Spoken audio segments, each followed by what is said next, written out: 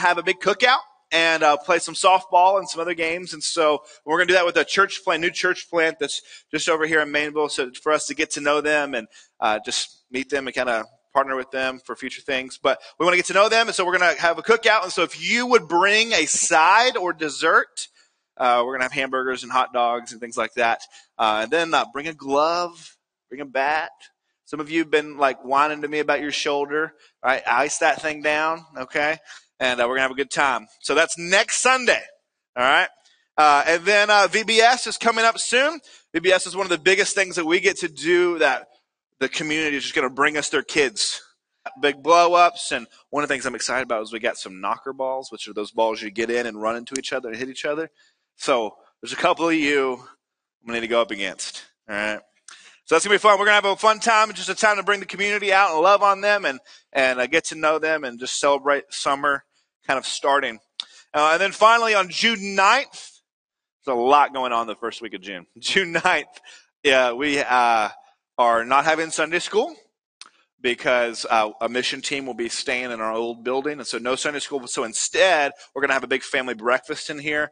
I may do a little devotion, but really just time to fellowship and hang out, eat some good food. And so that morning at 9:30 on June 9th, join us for family breakfast. Y'all got all that? All right. It's in the app and the worship guide and the website and Facebook, all the things. All right, we've sung how we have peace with God, and because we have peace with God, we can have peace with each other. So let's stand and greet each other in the Lord.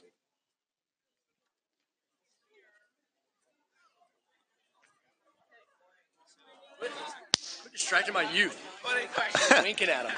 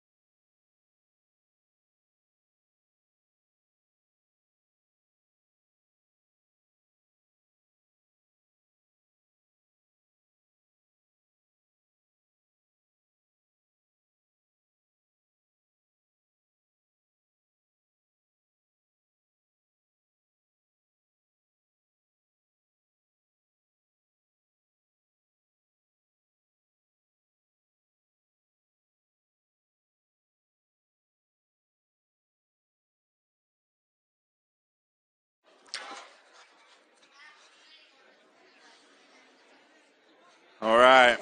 All right, guys, let's go.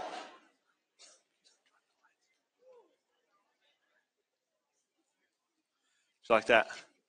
Yeah. I'd like to be able to see you guys. Okay, hey, so look real quick. Let me tell you about where we've been, where we're at, and where we're going, because I know you care about those things as deeply as I do. We started out the year, and we went through the book of Genesis.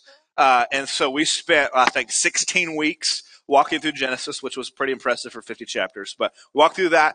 Now we've been in a 4-week little series to set us up for summer called Entrusted. We finished that today. And then, starting next week, over the course of the summer, we're going to start a new series called One, where each week we're going to look at one verse, and we're just going to exegete or explain that one verse and have one truth that we're going to learn from that verse each and every week. And here's the thing that you get to be a part of, is that we're going to call you to memorize that one verse every week. All right? So we're going to print it in the bulletin and and maybe if you come at the end of it and memorize all 10 of them, you'll get a prize. Maybe. Like a Snickers or something. So that's what we're going to do. Excited about that. And it'll be good. So we're finishing Entrusted today. And let me just say this. One of the things, I don't know if you've noticed this, but this is really intentional about my convictions about the Bible. And I say this because it's going to be a little different today. But you've noticed every time that I preach, we preach one text. Right? There's one passage, one set of verses that are in order. We preach that text. And so today we're going to look at a couple different ones. And so this is a little unordinary. But I will preach them in context and not pull them out of context. But that's my disclaimer for you, for my own sake. All right, y'all ready? Okay, good. So one of the things that's really important to me in my life is my grandfather's guitars. My grandfather played guitar, taught me how to play guitar. My dad taught me how to play guitar. Got to play bluegrass music growing up with him and with my dad, and playing country music and picking and grinning and all those things. And so my grandpa has all these guitars. He's got a 1954 Gibson Les Paul. Got a 1935 acoustic Martin, bought at a yard sale for $15. Got another newer Martin, got an old Gibson, got all these really nice guitars that will one day be mine. Right now they're my dad's. And so me and my dad trade them off. He lets me take some home for a while, and I'll play on these, and I'll give them back, and I'll trade out and get another one. And we joke about whose they are and all this stuff. But they matter to me. They're a part of my heritage. They're a part of my family. They're beautiful. And even though they're worth thousands and thousands of dollars, I will never sell them. Because one day my dad will entrust those guitars to me to look after, to take care of, and to one day pass down to whichever one of my kids learns to play guitar. And so that entrusting those things to me matters. That I want to take care of them. I want to use them well. In the same way, your Father in heaven has entrusted many things to you. Things that matter. We've talked about your money. It's not really your money that God has entrusted to you. We've talked about your children that are not really your children. They're the Lord's children who He's entrusted them to you. Last week we talked about spiritual gifts that He's entrusted to you, gifts to use. And today we're going to conclude talking about your time. That God has entrusted every minute, second, moment of your time to you. You see, time might be something that you've thought about how you ought to steward it, or you may have never considered how best to use your time, but we need to. The Bible is clear on this, that as followers of Jesus, we are not our own, but have been bought with a price in 1 Corinthians. We belong to God. We are not just His children. We are His disciples. We are the ones charged with advancing His mission. And so what we do with our time matters, because every breath we take is a gift from God. And He has called us to use our time for what's important and what really matters. You might remember that country song, that Tim McGraw song, Live Like You Were Dying. Where in the song, this guy gets sick and he knows he's only got weeks or months to live. And so what does he do? He goes skydiving. He goes rock climbing. Man, see, look at that. Look at that. And so this song reminds us that when we face our end, it's like everything comes into perspective. And we know what's really important. And for some, it's to go do all the dangerous, scary things that they didn't have the courage to do. For others, though, it is to finally forgive, as the song says, to forgive those that you've held a grudge on for so long. Maybe it's to spend time with your loved ones and hold them close. Maybe you stop caring so much about what other people think about you, because in that moment you finally see that it doesn't actually matter. But facing our own mortality seems to put things in perspective for us. Because it seems that only when we face our end do we realize what matters. And the end seems to put all these things in perspective. We realize all the things in our life that we wasted time on, and then we see all the things in our life that we wish we'd have spent more time on. And so the question that we need to grapple with this morning is, how should we think about and use the time that God has entrusted to us? Why is it that after we come to faith in Christ that He doesn't just take us to heaven? Why is it that He leaves us here for a little time before we spend forever with Him? James 4:14 says, yet you do not know what tomorrow will bring. What is your life? For you are a mist that appears for a little time and then vanishes. James 4:14, let me read again. Yet you do not know what tomorrow will bring. What is your life? For you are a mist that appears for a little time and then vanishes. See, when we really let these words sink in, they're kind of jarring to us.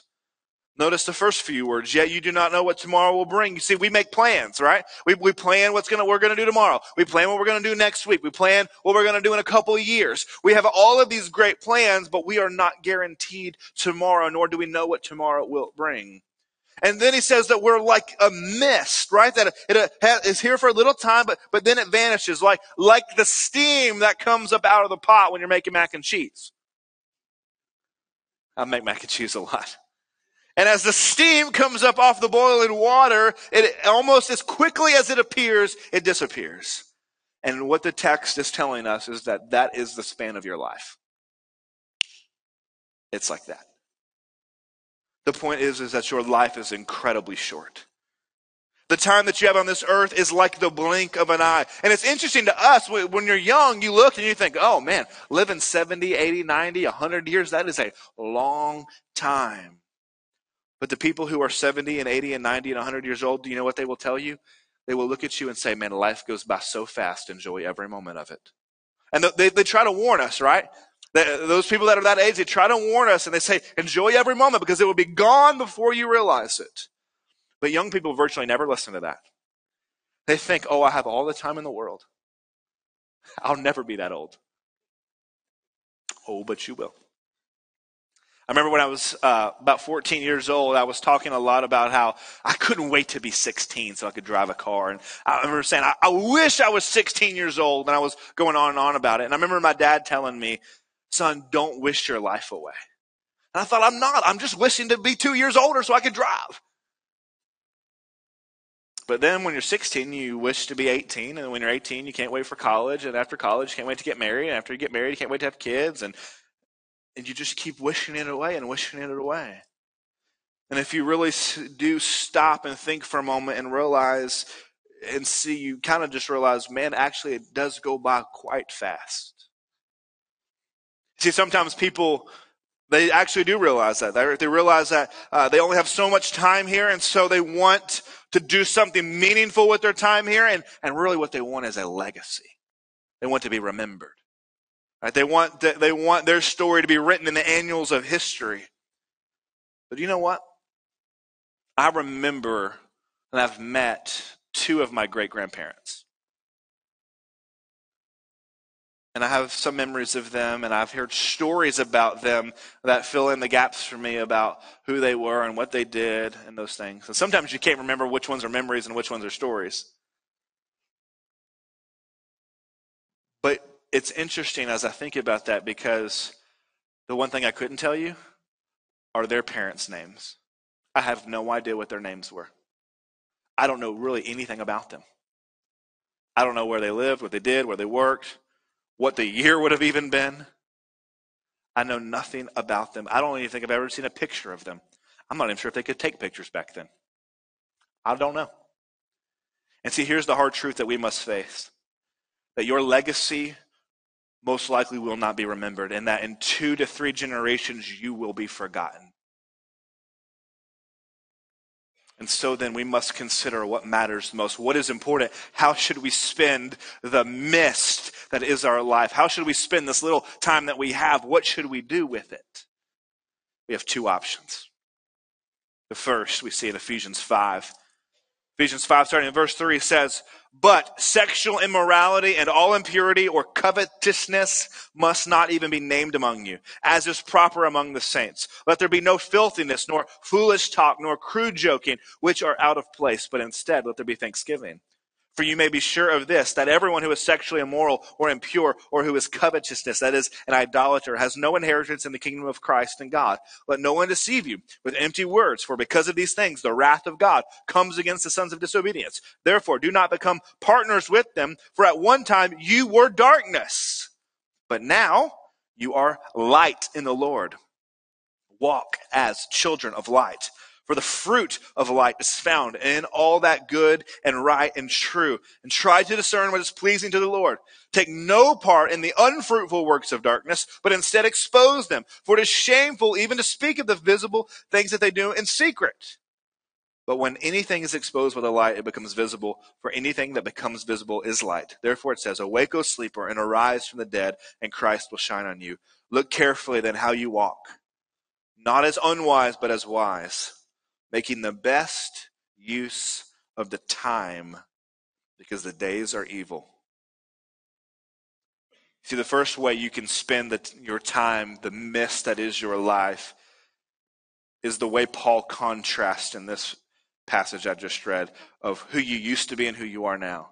The way you could spend your time in investing in your kingdom, in your life, and in temporary passions and temporary pleasures. You can invest it in the things that make you temporarily happy now.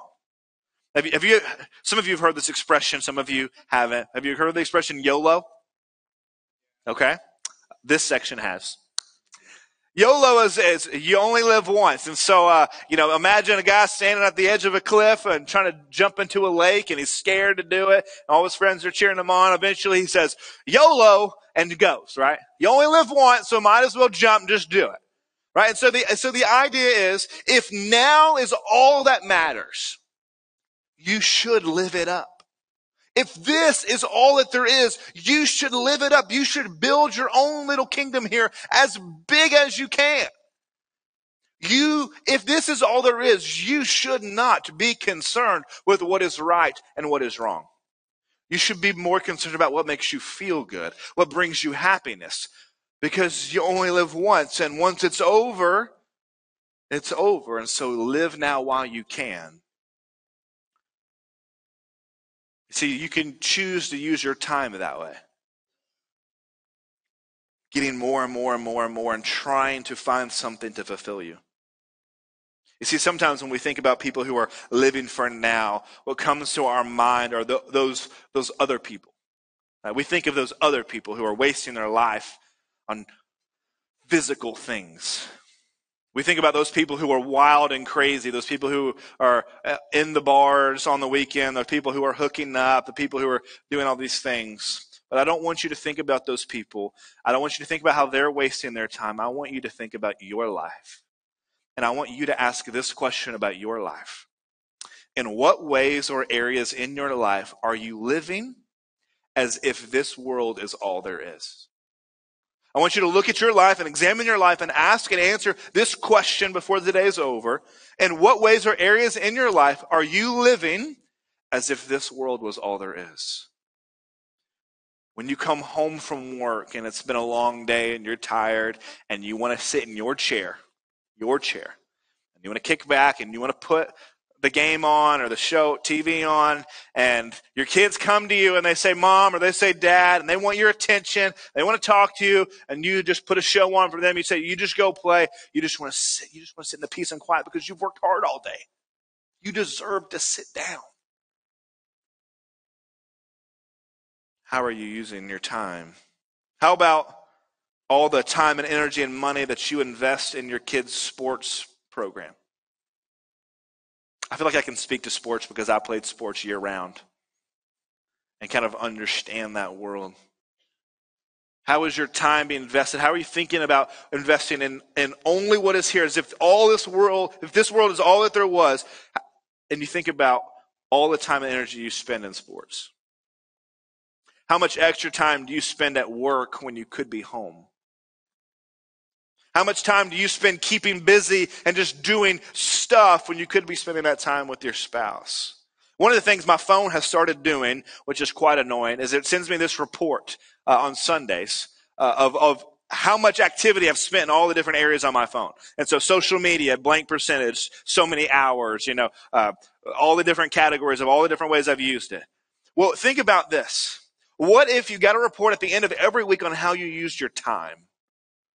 What would that report tell you? Would the results shock you? Is your time mostly spent on yourself? Is it spent building your kingdom? Is your time being wasted? Is your time being spent in such a way that it looks like this, that you believe this world is all that there is? See, you can spend time on the here and now, or the second option is you can spend it with eternity in view. The phrase we read in Ephesians, Paul uses the same exact phrase in Colossians 4, verse 5, and he says, walk in wisdom toward outsiders, making the best use of the time. You want to know how you steward the time God has entrusted to you wisely? How you think about the time in your day and how you should use it? It's not necessarily that you have to change your activities. Hear me say this. It's not that you've got to really change what things you're doing necessarily. It's not that you're not allowed to have fun, right? Like literally God wants you to enjoy this creation that He's made. He wants you to enjoy the world He's made. He wants you to have fun with your family. He wants you to enjoy life. You still need to go to work. You should still let your kids play sports. You should still go on vacation, have fun with your family, but you should do all those things with eternity in view. So the question for us this morning is, how do we let our kids play sports, and how do we go to work, and how do we go on vacation, and how do we do the things at home that we do with eternity in view? How do we do all the same things that we do now, not from the lens that this is all there is, but through the lens that eternity is coming? What does that even mean? It means that the things are not the end in themselves. The things are not the end. It means your job is not the end. The sports team is not the end. That family fun is not the ultimate goal. Your hobby is not the end. Rather, what if you saw the things that you do not as the end or the goal, but as another opportunity to, as Paul just said in Colossians, walk in wisdom toward outsiders? What if you came home from work tired? You want to sit in your chair, but instead you found the energy to invest in the lives of those who matter most in your family, your children?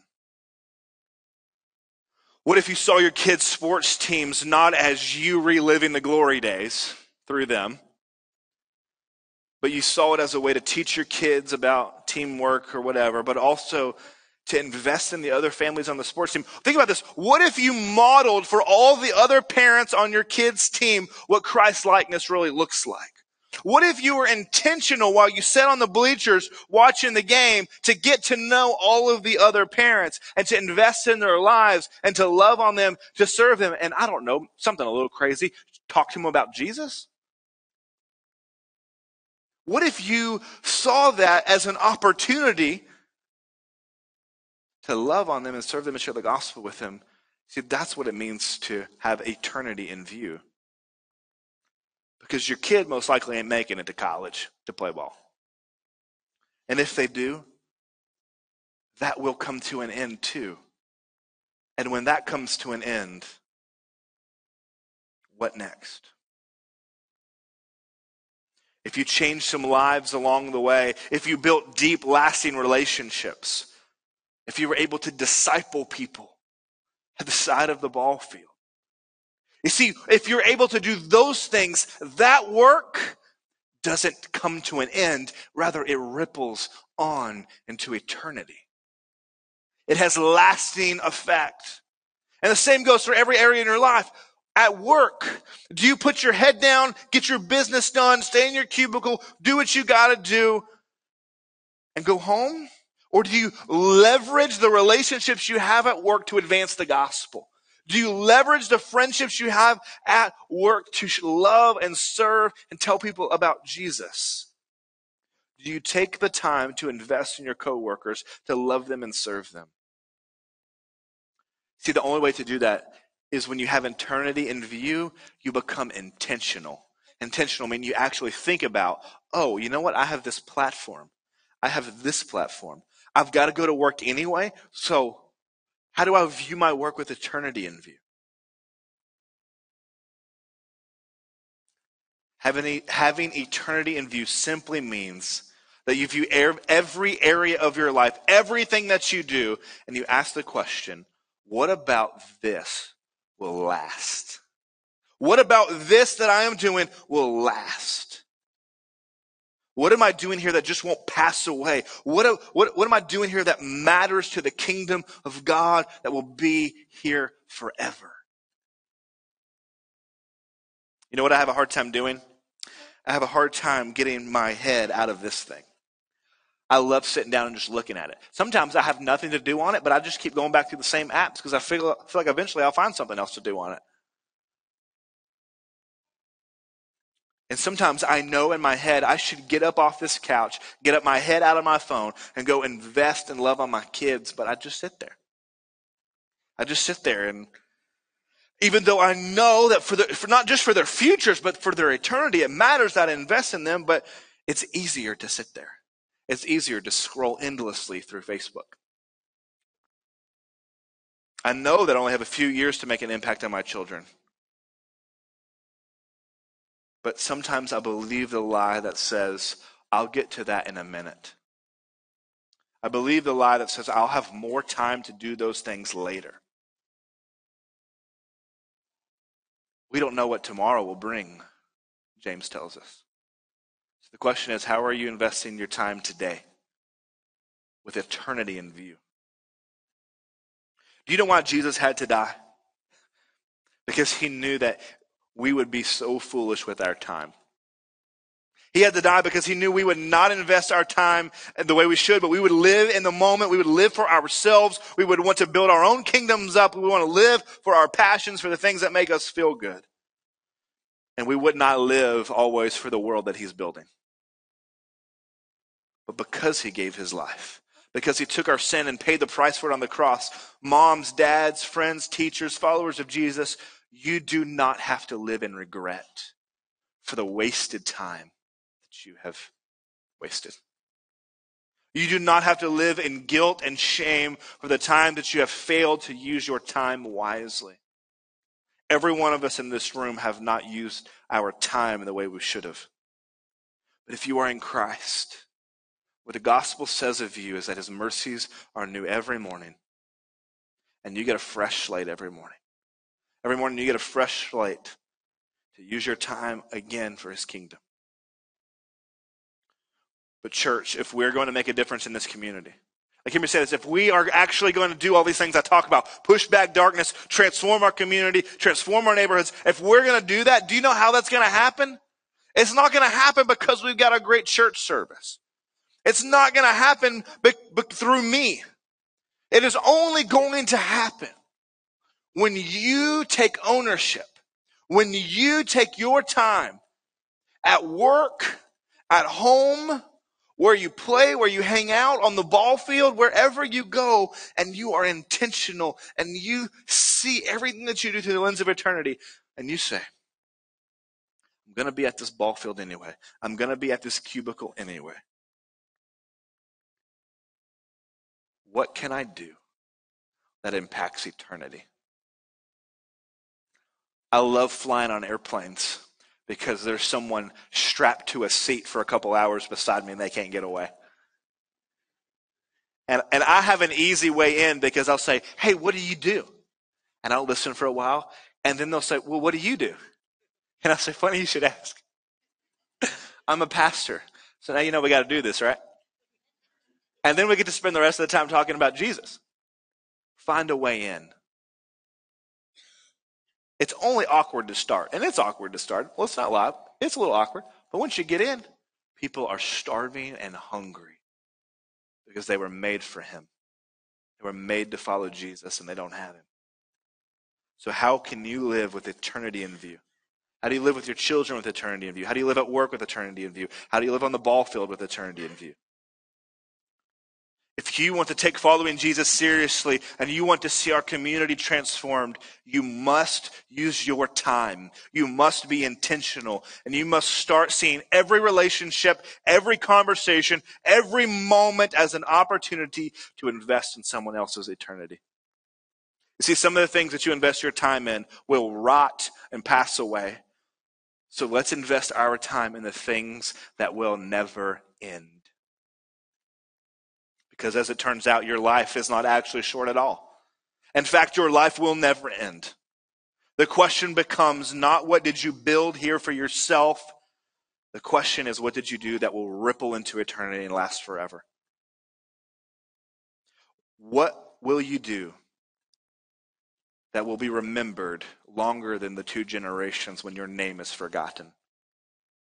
What will you do that will matter for the next trillion years as we live and celebrate in the kingdom of God? See, God has entrusted you with your time. It's not your time, it's His, and He's given it to you. What will you do with it? If you willed it well, these few measly 80 years, you could build something that lasts for eternity. So the question is, will you spend your time investing here, or will you spend your time investing there forever? Church, I want to do something a little different this morning. I've been thinking about our community, thinking about our neighborhoods, thinking about all the lost people around us. I just want to invite us to pray. I want to invite us to come forward, if you would, here in just a moment. I want to ask you to come up here. I want us to kneel down together, and I just want us to pray that God would use our time. He would use our weaknesses. He would use our strength. He would use all the things that we just try to throw up against the wall and make stick. He would give us boldness. He would give us courage, and that the gospel would be powerful as we share it with our neighbors and our friends and our coworkers. So I'm going to pray. Nathan's going to come up here. He's going to play some music, and I just want to invite you to come up here and let's pray together for our city. Because if we don't pray, we should not expect God to do anything. And so let's pray big, that He would do mighty things here, that He would use our feeble attempts to do them. So Father, we come to you right now. And Lord, I pray that you would put on our hearts and minds a boldness, a courage, and a longing, a desperation to make you known and to see our city transformed. God, would you help us to invest our time and our energy rightly in our families, in our schools, in our jobs, on the ball field, everywhere we go.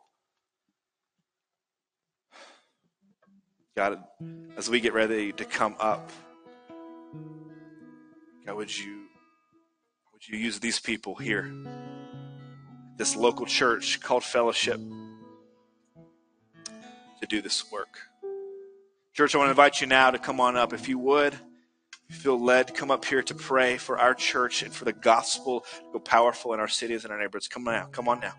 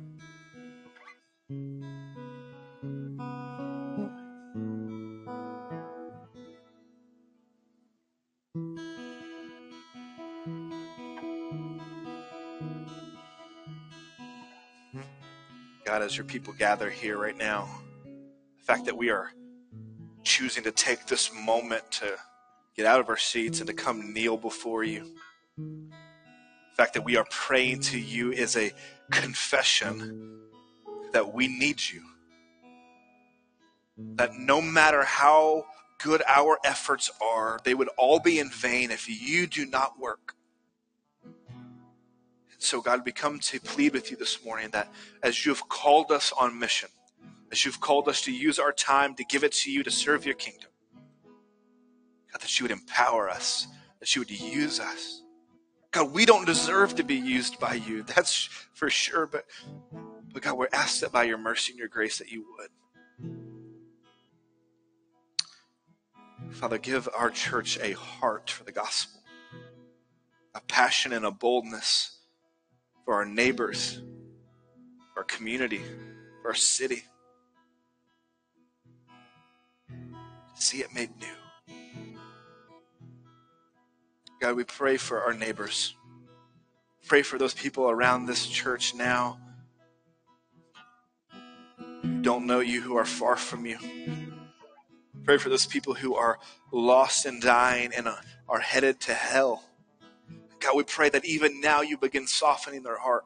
We pray that even now you begin opening their eyes. We pray that you would put someone from our church, someone from another church in their path to share the gospel with them, to share about the life, death, resurrection of Jesus. And we pray that that truth would pierce their heart and would give them new eyes and new ears and new hearts, and you would make them new, and you would transform them, and you would give them a hope and endurance, and you would give them new hearts. God, would you give us the courage and the boldness to start up conversations, whether it be at the bleachers or at work or with our children. God, use us and make much of yourself. Make much of your own glory through fellowship as we try to love on and serve our city. God, you've entrusted so much to us. God, help us to steward it all wisely for your kingdom and for your glory. God, we are here this morning kneeled before you because we can't do it without you. But you've called us to this task. We know you will empower us to do it.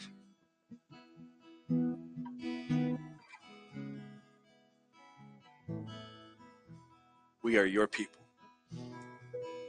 We place ourselves in your hands. We ask you to mold us, to have your way with us. We would not live for ourselves, but we would live for you and for your kingdom and for what you're doing.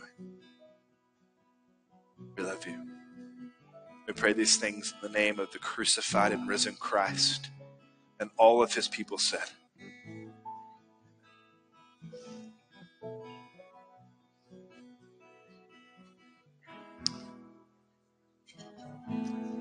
let's stand and sing this last song together.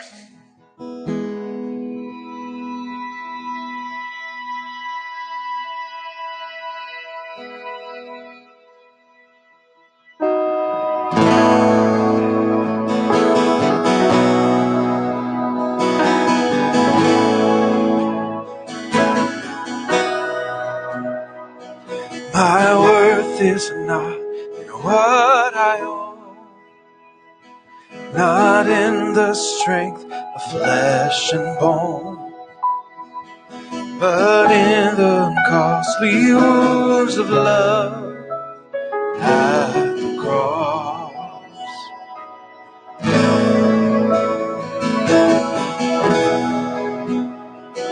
My worth is not in skill or name, in win or lose, in pride or shame, but in the blood of Christ that flowed at the cross. And I rejoice in my Redeemer, greatest treasure, wellspring of my soul. And I will trust in him no other. My soul is satisfied in him alone.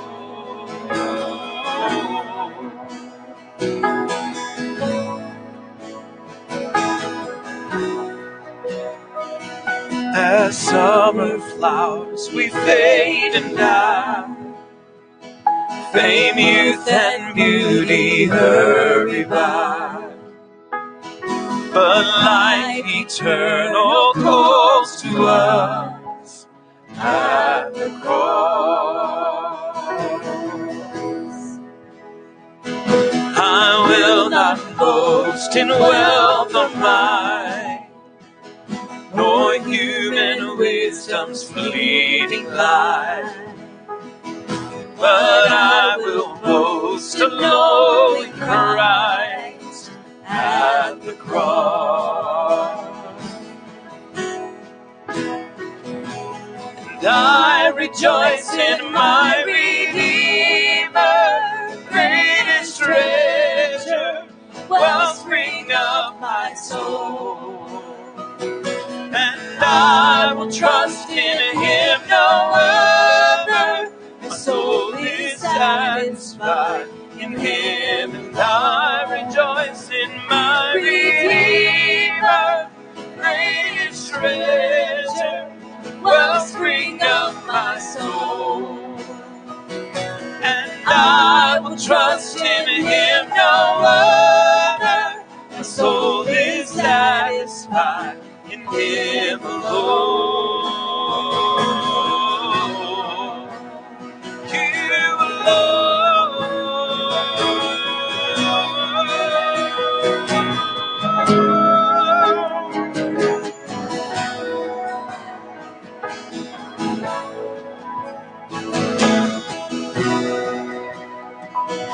You to wonders here I confess my worth and my unworthiness, my value fixed, my ransom paid at the cross.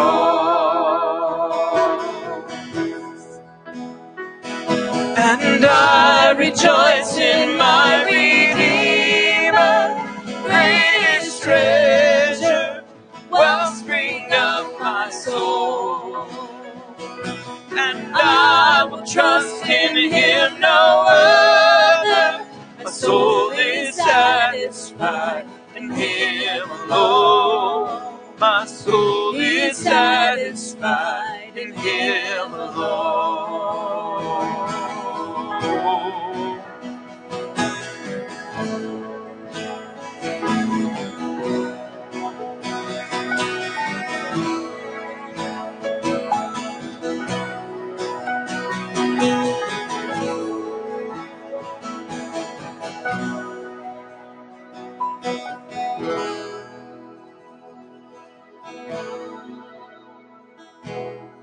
Maybe seated. One of the things that we're striving to do here is make our membership as a part of this church very meaningful. I've been to a lot of churches where they'll have 5,000 people on the rolls and 200 in attendance. Well, that means membership doesn't mean much. So that's not what we want here. And so this morning we are welcoming some new families into our midst. Families that I've met with and talked to and heard their testimonies and talked to them about what we expect of members. That they are serving and contributing and being a part of this body and a family and holding one another accountable and all these things. So I want to invite them up now. If that's one of you and you're a new member, stand up, come on up now. That'd be the Weavers, the Tedricks, the Youngs, Ryan. Yeah, you're a new member too, actually. So y'all just stand up here. Yeah.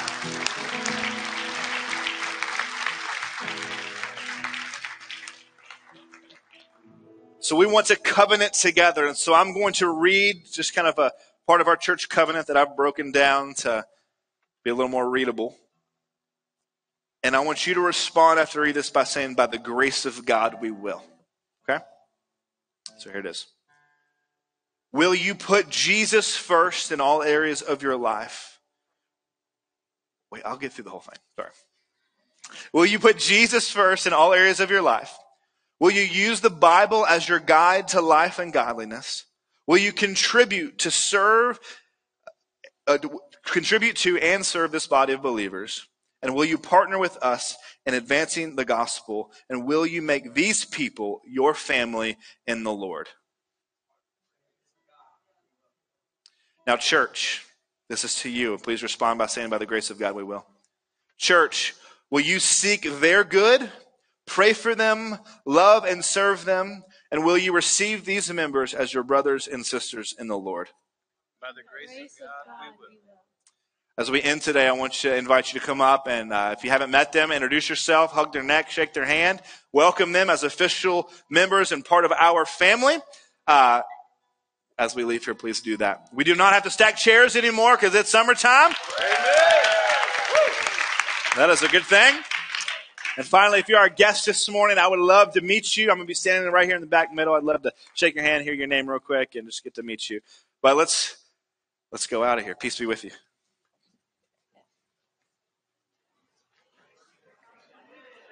you scare the deacons?